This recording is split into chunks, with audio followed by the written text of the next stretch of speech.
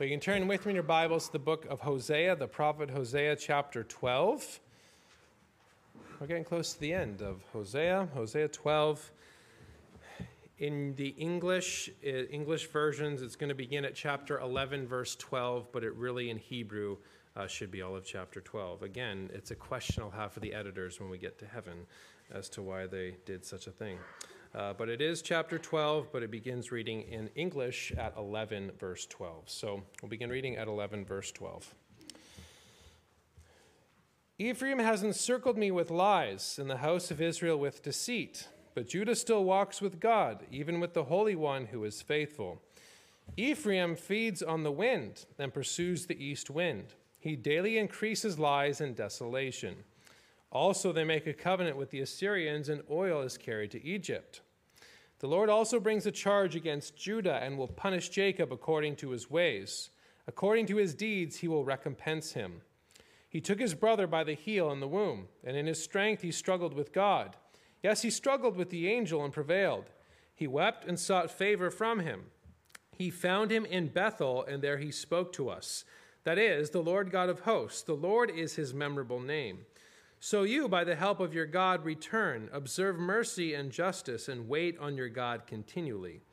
A cunning Canaanite, deceitful scales are in his hand. He loves to oppress, and Ephraim said, Surely I have become rich. I have found wealth for myself in all my labors.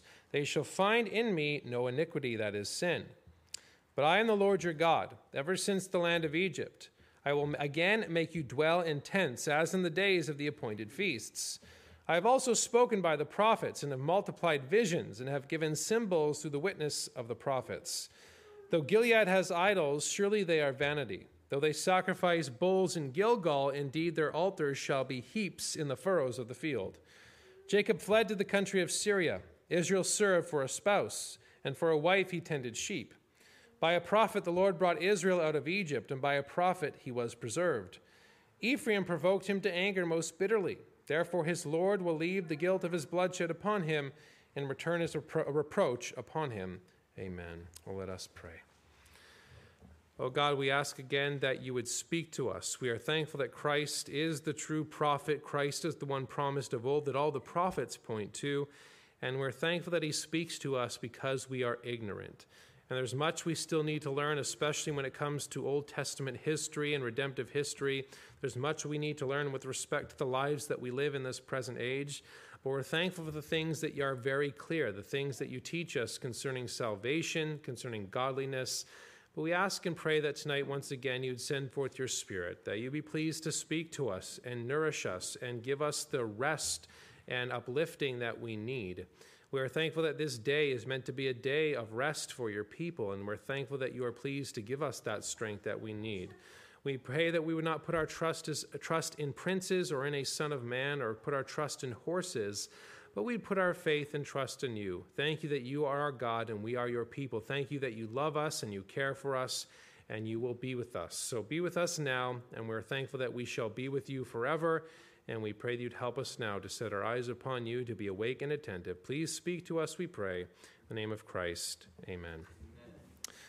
Well, riches are not a sinful gift that God gives, but riches, as we've seen throughout the prophet Hosea, often lead to complacency and forgetfulness. When one is rich, one forgets the need that they have. They have this assumption. This complacency breeds this assumption where people can say, look at my strength, look at what I have done, rather than looking for where their strength actually is, and that is in God. This has been Israel's problem. The wealthier they got, the more they forgot the God who gave them that wealth. And we see that problem explicitly in our text this day, as Ephraim says, I have found wealth for myself. I have found strength by myself. And so Yahweh comes once again and exposes and explicates and explains the people's problems, explains their sins, explains their issues, namely that they have not trusted in God. They have not put their faith in him, and they've put their strength in something else. And that has been their problem throughout their history.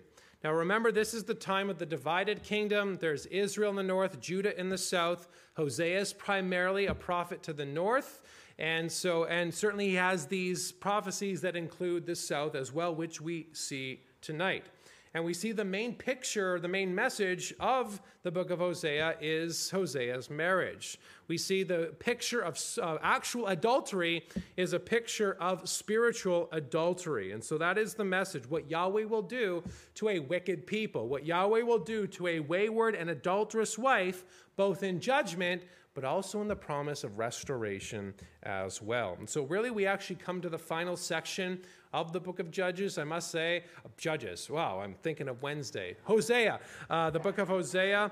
And certainly the last section was quite a long section. We saw that forgetful people. There was a lot of exposing and judgment. There wasn't a lot of hope there, but hope did sprinkle throughout that section. But in this final resolution, we see repeated themes. We see this exposing sin, warning about judgment, but also the promise of restoration as well. And I think the problem is very clear in these verses, namely the problem of man's strength. The problem of man's strength, or man's perceived strength and his trust in anything other than the Lord God Almighty. That's the problem of all men, assuming that they have vigor and vitality in their own ways and in their own things. It's true of Israel, it's true of the rich, it's true of the young, and it's true of all of us.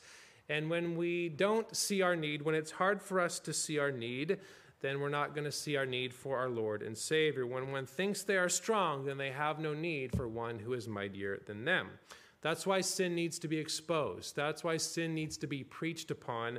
And that's why the warnings of judgment need to come as well, so then we can also provide the message of hope in Christ Jesus. And so certainly we do see that as the prophet Hosea comes to an end.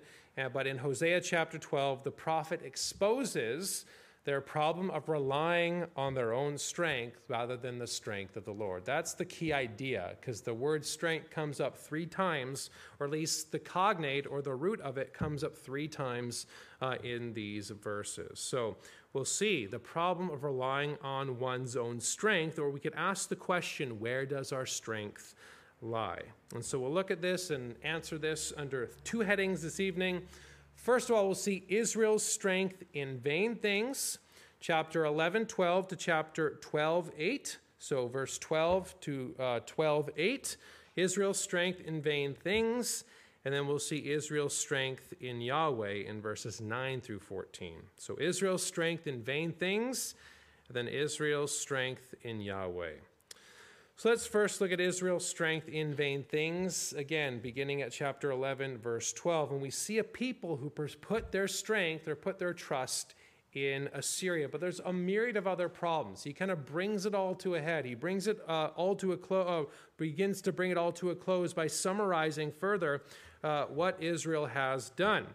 Now, we saw last time it ends with this promise of restoration, this promise of an exodus, a new exodus, which comes in Christ Jesus. Christ brings that out of Egypt. I called my son. When Joseph takes his family, Mary and Jesus, into Egypt, he comes out of Egypt. It is to fulfill Hosea chapter 11. And we see language of restoration, this return, this coming back from Assyria, this coming back from Egypt, which describes the Messianic age in the Lord Jesus Christ. So it was an encouraging close to the previous section, but then it has to come and bear on the present people.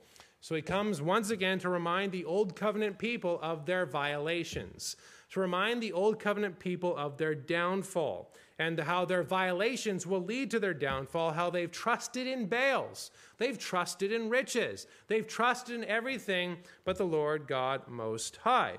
But yet they still think that they worship God. And so we see the language in 11:12. Ephraim has encircled me with lies, and the house of Israel with deceit. Seems to be that religious sins are in view here.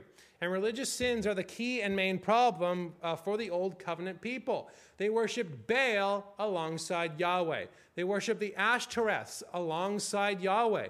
They wanted to get things. They had this mercenary spirit. It was all about them in their worship. It was all about what they wanted. And they had this sort of this net to try and catch as many gods as they could to make sure they had the life that they wanted, not recognizing that it was God who redeemed them, God who saved them, God who gave them all the good things that they have.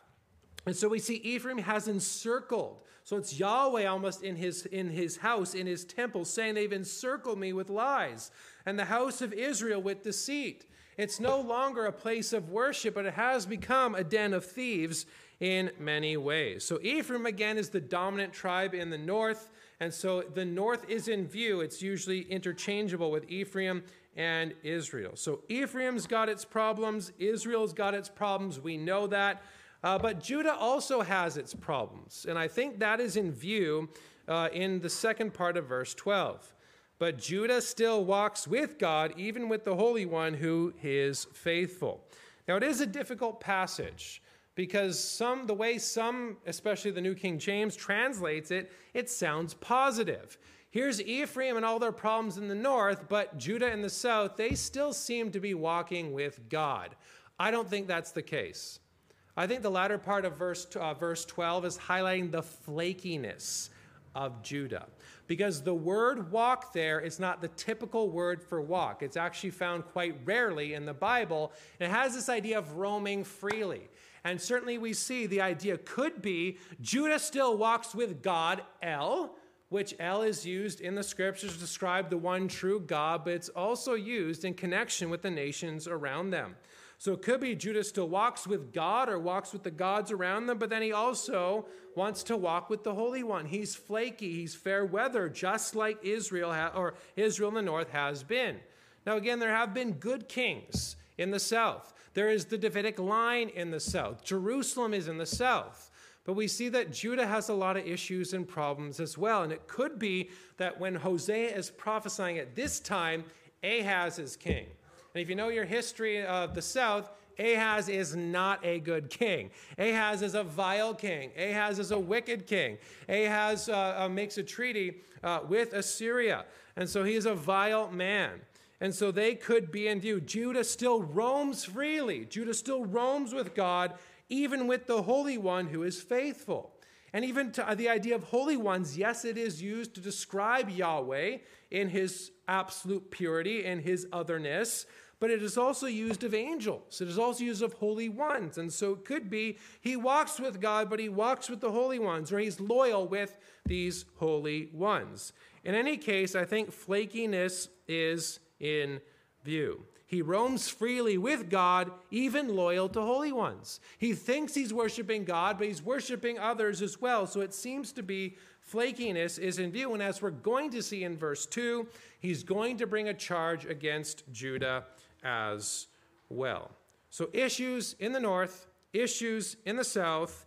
And so then Yahweh is going to use a historical lesson to bring it to bear upon the people. And so we see also Ephraim in 12:1. They still have their issues of people who pursues wind, feeds on the wind. It's like a sheep that's grazing on nothing and pursues the east wind. Could be the case that when the east wind blew in from the desert, it just made everything dry. They're grazing, they're feeding upon the east wind, thinking it will bring them vitality. But in reality, it's just going to dry them out. And we know who comes from the east, right? Assyria comes from the east. And eventually Babylon comes from the east to take down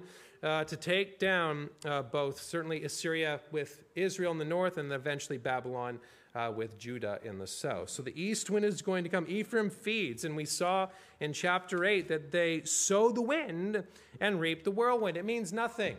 Their worship is nothing. Their worship doesn't do anything. Their feeding does nothing. It's like eating cotton candy. They feed on the wind and pursue the east wind. Nothing shall come of it. They're not going to grow, but they are going to die. He daily increases his lies and desolate. Daily. It is a daily thing. It is a thing that happens perpetually in Ephraim. It's a thing that happens perpetually in Israel. It's a thing that is rampant among the so-called people of God. So they're flaky, they're idolatrous, they're wicked. Then also notice they make their strength and they make treaties with the enemy.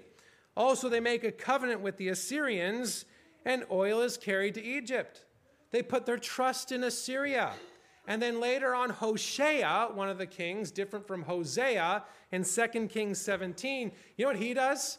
He tries to renege and he goes to get help from Egypt. because Israel has oil and Egypt does not. So they trade their oil for help from Egypt. They put their trust in things other than God. And certainly we have seen this throughout the book as well, how they've gone to Assyria for help, how they've gone to Egypt and made deals with them. But the point is, they're not putting their trust in God. They're not putting their trust in Yahweh. And God is going to now give them a historical lesson about strength and where that comes from. And he does so by way of Jacob. And so we see this begin in chapter 12, verse 2. We see first Yahweh brings this charge against the south. Israel in the north has major problems, and so does the south.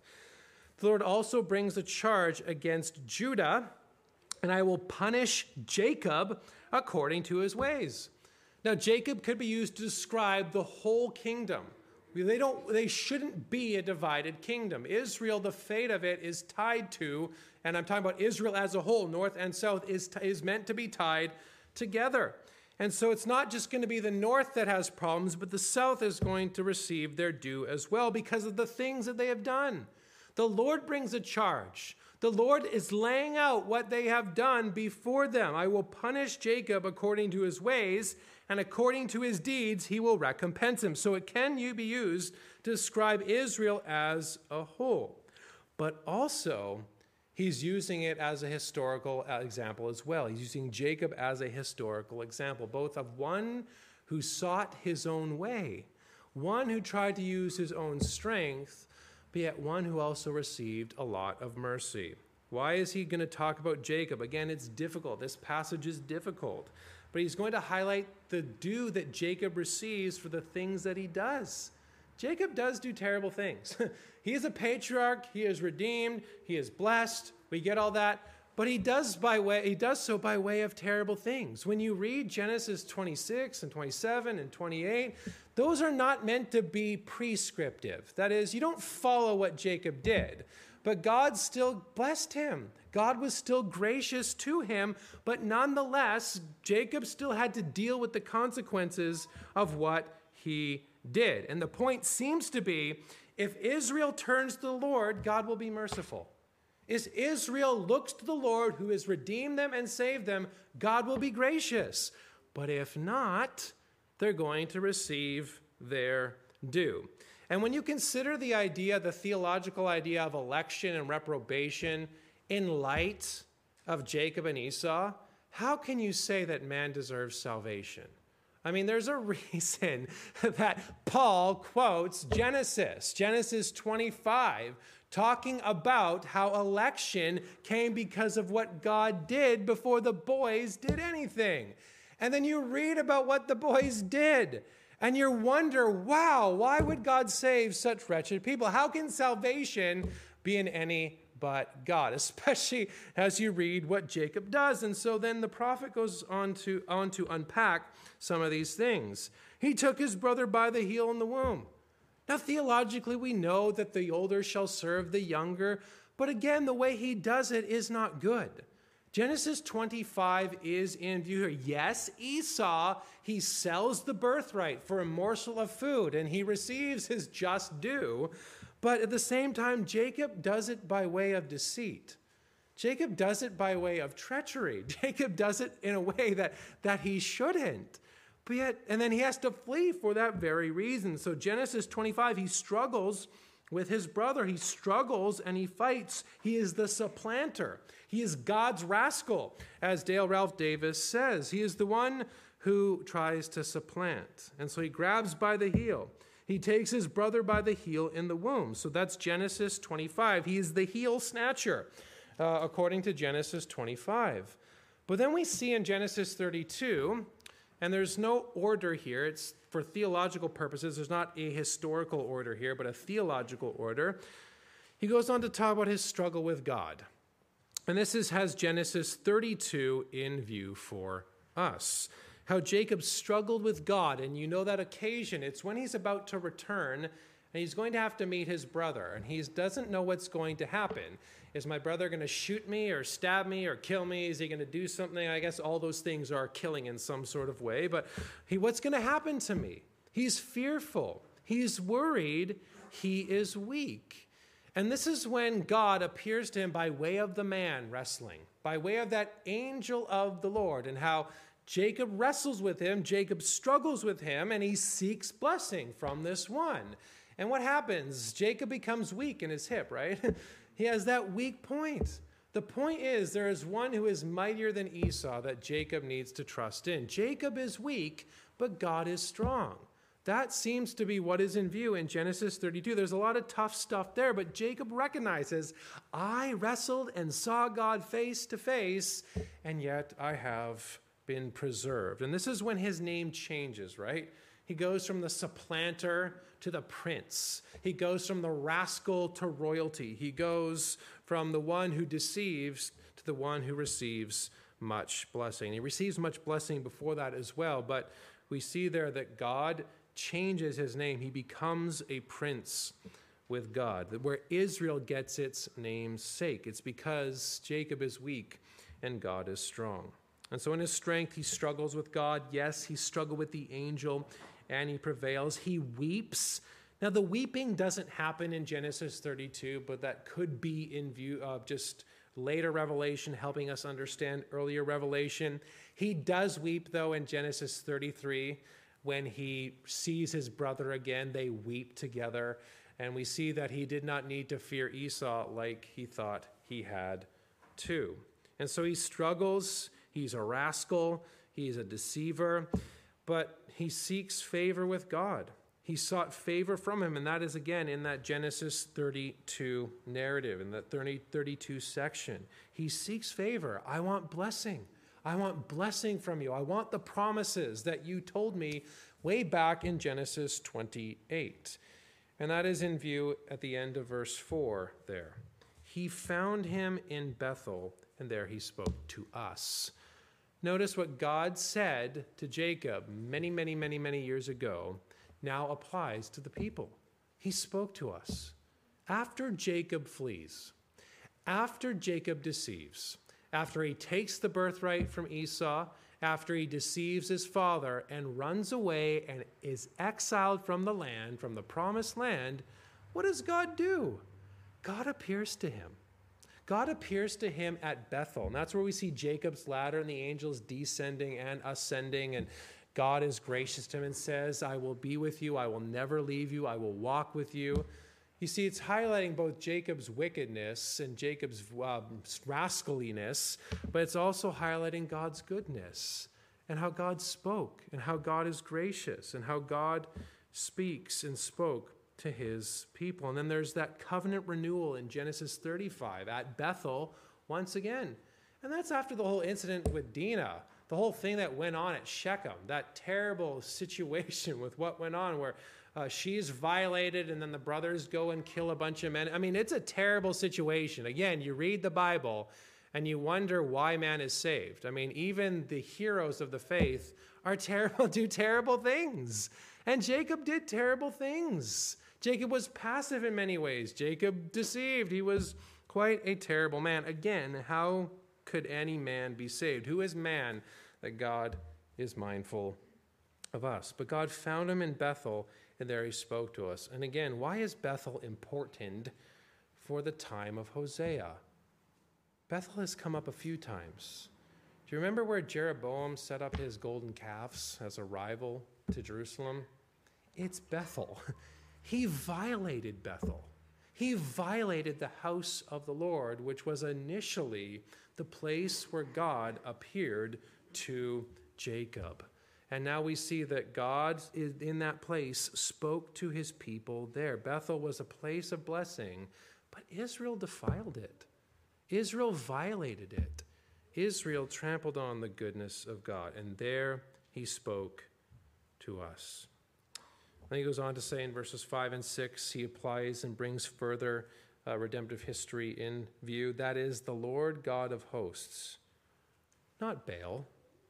The Lord God of hosts. The Lord is his memorable name. And that idea of memorable name comes up from Exodus chapter 3.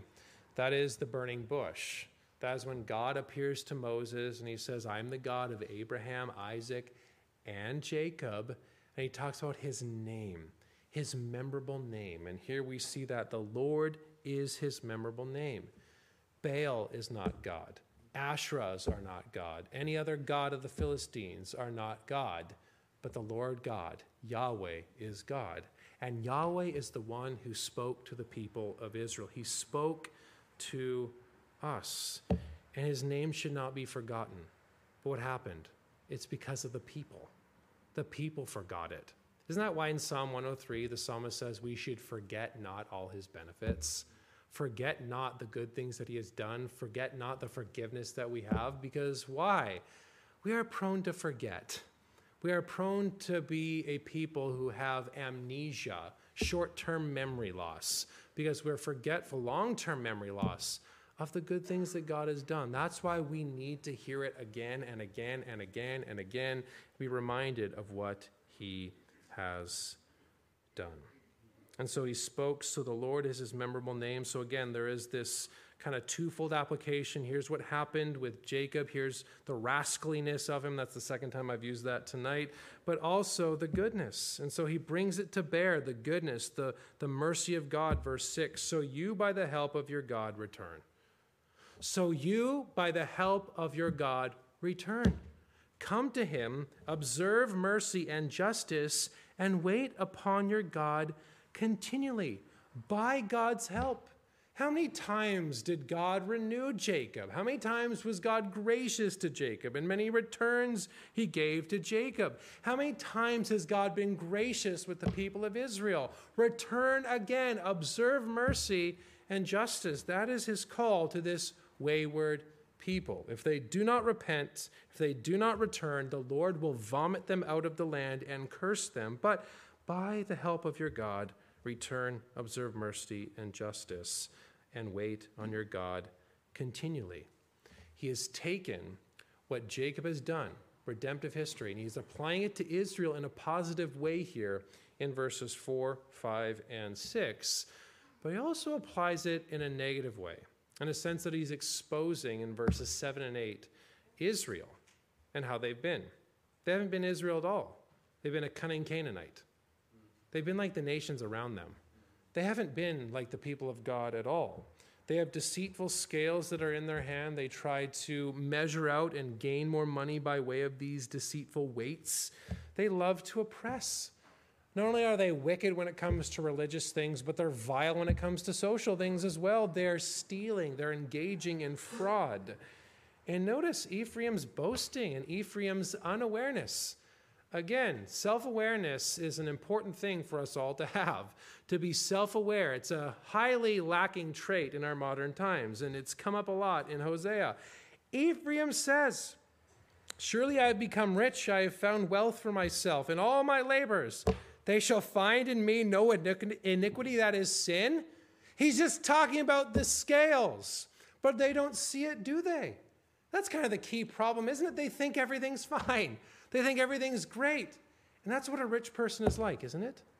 A rich person thinks they have everything. A rich person thinks, I don't need to worry about religion because I have it all. Or young people. You ever talk to young people sometimes doing evangelistic things and they're like, well, I don't really need to believe now. I can do that later on in my life. They want to do everything now because they think they're fine.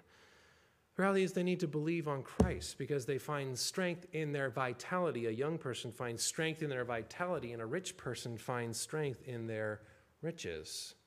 And they don't see their need.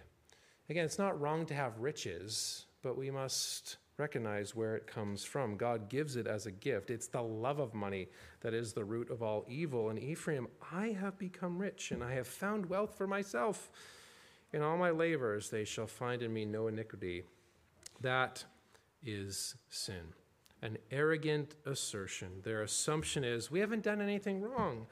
And that's why people need to be told that they are sinful. Now, I think all of this teaches us where trust in self leads, or trust in anything else other than God, where it leads. It only leads to hardened hearts, and hardened hearts only lead to judgment and righteous judgment. That's eventually what happens to the old covenant people. They don't return. They do not repent. They do not come back. They do not observe mercy and justice, and God kicks them out of the land. And even after they return, they still don't have a king, which paves the way for Christ the King to come and to usher in the new covenant era and to usher in and inaugurate the new heavens and new earth, the messianic age in him. Because that's where trust in self leads. It only leads to destruction. And sometimes even for God's people, even for Calvinists, we struggle with self-help syndrome, even among us. We love to trust in our own ways. We love to trust in what we have done rather than in what God has done. And so certainly on the other side, we need to be careful about letting go and letting God. I mean, Proverbs 16 says, man plans his ways, but God guides our steps. I mean, if you want to get a job, pray to God. Lord, help me, give me discernment. Here's the job I want. Here's the schooling I need to do. Then go do the schooling and then go do the job. And then, I mean, sometimes people get just go do it. Ask God for help, plan your way, and God will guide your steps. I mean, also, too, the Bible says, I think it's James, where he says, if you lack wisdom, ask, and God will give you the wisdom that you need. God guides us, God protects us, God cares for us, and we can ask him for the help that we need. And we must recognize the daily life that we have comes from God. The daily tasks we engage in is by the help of God. We do them in the help of the Lord, but we do them in the help of the Lord. So how do we put our trust in God? We pray. Lord, will you get up? Lord, here's my daily bread. Please provide for me my daily bread today. I mean, that's the Lord's Prayer. There seems to be an implication that one is praying that in the morning. Again, we don't have to necessarily have our whole quiet time at that time. I don't believe in setting a time, but Lord, please provide for my daily bread today. Well, how is the Lord going to do that? By you getting up and doing your job. I mean, that's how that happens. I mean, it's not rocket science, but we can be forgetful of these sorts of things. So our daily tasks, we have our help from God. Our sanctification, it is once again help from God, but we work out our salvation with fear and trembling. Philippians chapter 2. It is God who works in us both to will and to do. You struggle with a certain sin, Lord, please forgive me. Pray the prayers we talked about last Lord's Day morning. Lord, you said that a Christian, should speak more kindly and build other people up. I confess, Lord, I'm tearing people down. Please forgive me. I trust you'll give me the help to A, not tear people down, and B, to build people up. That is according to his will, and God will give you the help and strength that you need. And then you know what you go and do? You go build somebody up. You go encourage them. You go say a kind word to them. You go, especially if you're married or you have children, I mean, you can go say to them a kind thing. You can practice it in those relations. You have to still go and do it. But it's God who works in us both to will and to do, because God works through a people who have been given a power. We have been endowed with a mind. We've been endowed with a will. And if you are in Christ, you are redeemed. And you can do it by the strength of the Spirit and in the power of God. So trust in God. Put your faith in God. He will help you. He helped Jacob. He helps you and I. He helps me. And even when we're forgetful, you know what he does?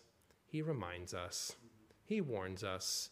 And then he also corrects us and helps us to press on. We press on towards that goal. So that's Israel's strength in vain things. Let's then look, secondly, at Israel's strength in Yahweh. At least they should put their strength in Yahweh. And we see in verses 9 and 10, we see the Lord who does redeem and the Lord who does warn. Again, the Exodus theme comes up. It has been a major theme throughout this book, a reversal of the Exodus, but then we're going to see a reversal of the Exodus later on in Christ. But we see the Lord brings it up again. I am the Lord your God ever since the land of Egypt. I am the one who redeemed you and brought you out of it. But what he's going to do is going to be a reversal again. And it brings up the Feast of Tabernacles. I will make you dwell in tents, as in the days of the appointed feasts. The Feast of Booths, or the Feast of Tabernacles, Leviticus 23, 39 through 43, its purpose was so that Israel never forgot their need. So that Israel never forgot their wandering in the wilderness. And as they wandered in the wilderness, they had to rely upon God, quail and manna and water from God. And so when they went into the land and they had this land flowing with milk and honey, and they had to, earn their keep by what they did and raise their own livestock, the purpose of the Feast of Tabernacles was so that they never forgot. They never forgot their need. They never forgot who helped them.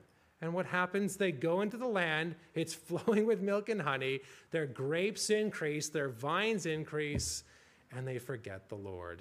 And so the Lord is going to remind them. The Lord is good to remind his people. He is kind to remind his people, and he is kind to warn his people. We see that in verse 10.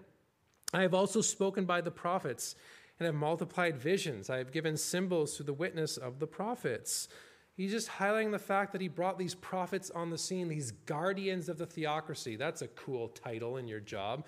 To make sure everything's protected, to point to the kings and tell them, you're doing this wrong, you're doing that wrong. Of course, when they did that, then they faced persecution. That's why there were other false prophets who just said what the kings wanted to say. But a true prophet was one who warned, one who spoke on behalf of God, one who spoke the word of God to the people. They functioned as that. They came to warn. God gave them to speak to them in their ignorance. He's multiplied visions. He's given symbols to help illustrate through the witness of the prophets. Certainly Hosea's marriage is one very clear symbol, although that might not be necessarily in view in verse 10. But God uses pictures sometimes to wake his people up. When the visionary prophecies come on the scene, when revelation comes on the scene, it is to wake the people up, because people can be lethargic. We can be sleepy. We can begin to slumber. We need something just to wake us up just a little bit. I mean, let's be honest. If we saw something weird happening, we saw a vision, we would probably, be wondering what's going on, and we'd be kind of awake to that very sort of thing. And the people needed that. Now, for us, it is the word. We preach the word. We don't, believe in ongoing revelation in that sort of way. But God does kindly wake us up in our lives many times if we're getting a little too proud or getting a little too whatever. God is pleased to wake us up. And the prophets were used to wake the people up, but they did not wake up because their strength was in other things. Their strength is in idols. So the three uses of this strength idea come in verse 3, and in his strength Jacob struggled. In verse 8, I have become rich, I have found strength or wealth for myself. But also the cognate comes up again in verse 11, though Gilead has idols, or Gilead has strength. You see, he's made Assyria riches and idols his strength. Man is much weaker than man thinks. You are probably not as strong as you think. The reality is we are as weak. I'm trying to think of an example. We're as weak as man is, because man's not very weak. Though Gilead has idols, has strength in them. Surely they are vanity, they bring nothing. Though they sacrifice bulls in Gilgal, indeed their altars shall be heaps in their furrows of the field. They sought and put their trust in idols, put their trust in things that are made by man that can be burned up. Man is as weak as idols. Man is as delicate as a flower that can be ripped very easily. We are not that strong. Our life is but a vapor. I mean, that is what it is. That's why we need to put our faith in the one who is almighty, the one who is omnipotent. But Gilead does not. Gilead, certainly there's the region of Gilead on the eastern side of the Jordan, but Gilead was mentioned in chapter 6, verse 8, and the iniquity of the priests that were there. So, and then there's Gilgal that's mentioned. Now, Gilgal was the place where they first initially crossed into the promised land under Joshua, but there could be another place of Gilgal in view here, a notorious place of wickedness. Here's the goodness of God. Here's the warning of God, but they still put their trust in these things. Gilead has idols. They sacrifice bulls in Gilgal. Indeed, their altars shall be heaps in the furrows of the field. They have their strength in anything but God. And so God comes again and gives them another historical lesson, redemptive historical lesson in verses 12 through 14. Jacob comes up again, verse 12. This is Jacob in Syria in verses 28, or Genesis 28 and 29. Jacob fled to the country of Syria. Israel served for a spouse, and for a wife he tended sheep. Jacob was exiled, wasn't he? He went away from the promised land because of what he did. No, God blessed him, and it was through it, despite his deceit, and even despite of exile. It's in exile that we have the nation formed. We have all the children born. But he's highlighting the fact here that Jacob still had to deal with the consequences of what he did. He had nothing, and the Lord provided, but he was still away. He fled. He served for a spouse. He served 14 years for a spouse, and for a wife, he tended sheep. McKay says the community is being urged not to copy Jacob's mistakes, but to take advantage of the Lord's provision for Israel. Here's what will happen, but the Lord is also good. Here's what will happen, Israel, if you don't do what is right, but the Lord was good to Jacob. Flee to God. Flee to Yahweh. And that's not what they do. And even later on, even despite Jacob's ridiculousness, we see in verse 13, by a prophet the Lord brought Israel out of Egypt, that is, by Moses. God spoke by way of Moses, and by a prophet he was preserved, and by many prophets they are preserved, and even perhaps Samuel could be in view here. By a prophet he was preserved, the one who spoke on behalf of the Lord in 1 Samuel. The Lord preserved his people in many ways. He redeemed them, he preserves them, he watches over them. But what does Israel always do? They provoke. Verse 14. Ephraim provoked him to anger most bitterly. Therefore his Lord will leave the guilt of his bloodshed upon him and return his reproach upon him. Again, here is what Jacob suffered, or what Jacob endured by what he did. But Jacob also received many good things, but Israel continued to trample upon the goodness of God. God was gracious, God was patient, God provided, but they trampled on the goodness of God. Unbelievers are the same. They may not have had the oracles, they may not have had the covenant like with Israel, but nonetheless, the rain falls upon the just and the unjust. God created them. They are supposed to, they were meant to be made to worship and serve the Creator. But because of sin, what do? They go against the things of God. But God is still kind in that way to give them good things in this present world. And yet what do? Trample on the goodness of God. Or even perhaps worse, if someone comes into the house of the Lord week by week and hears the message and hears the word of God and does not believe. You can't say you were never warned. You can't say there was never a call to believe on Christ. You can't say that there was never that holding out, that promise of eternal life should you believe upon Christ. You cannot say that. Many trample upon the goodness of God in many, many, many, many sorts of ways. He was good in the Exodus. He was good in his preserving. He was good to Jacob. But Israel continued to provoke him to anger most bitterly. They didn't remember the word. They didn't listen to the word by the way of the prophets. So warning here, but there is also meant to be encouragement as well. Hopefully you see that, and we'll kind of close on some encouragement where trust in God encourages us. He is our refuge and our strength, isn't he? And we need to be reminded of that very thing. We need to be encouraged that he has spoken to us and he communes with us. And in fact, I do think this Jacob's ladder is alluded to by way of our Christ in John 1. How is it that we can have communion with God? How is it that we can have access to God? It's by way of the one who descended. And Jesus is speaking to Nathanael. And he says, because I said to you, I saw you under the fig tree. This is verse 50. Do you believe? You will see greater things than these. And he said to him, most assuredly I say to you, hereafter you shall see heaven open, and the angels of God ascending and descending upon the Son of Man. It's a clear allusion back to Genesis 28, as the angels descended and ascended.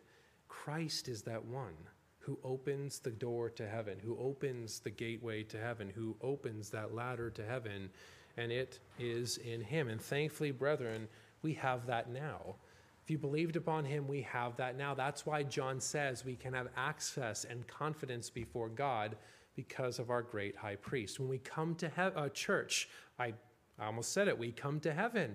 When When we come to church, we are coming to that heavenly country as this embassy in the midst of a hostile world, as we are making our way to that celestial city, as we are making our way home. And we can do so because of Christ Jesus. We have access to heaven through him. And I also then just want to close with the fact that even as God speaks to us, even he is the one who communicates, one thing that he does communicate is that he is our strength. This is in many places in the Bible. He is called the Lord God Almighty for a reason in the book of Revelation, but also in Isaiah chapter 40. In Isaiah 40, speaking ahead, prophesying further about that messianic age, he says, "To whom then will you liken me, or to whom shall I be equal, says the Holy One.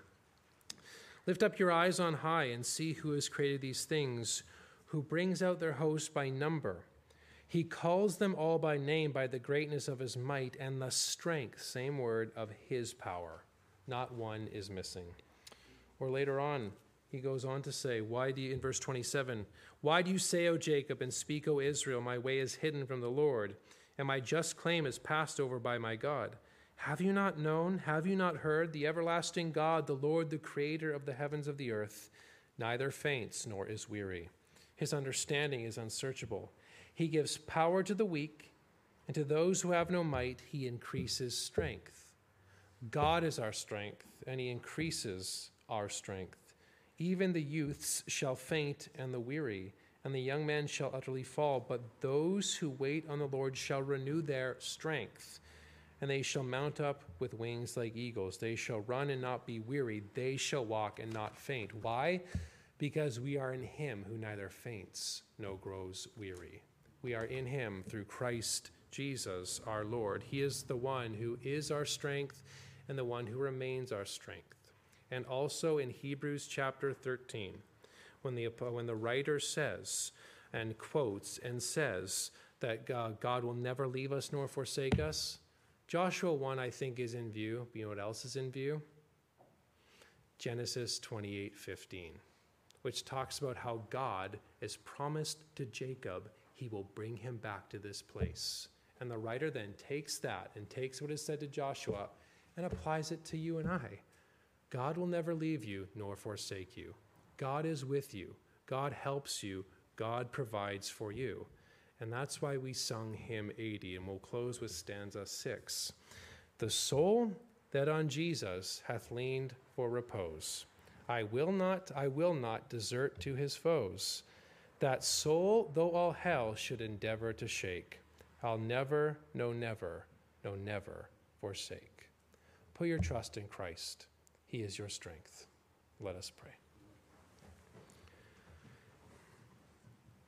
Our gracious God, we are thankful that you are our great strength. We are thankful for the promise that you neither faint nor grow weary.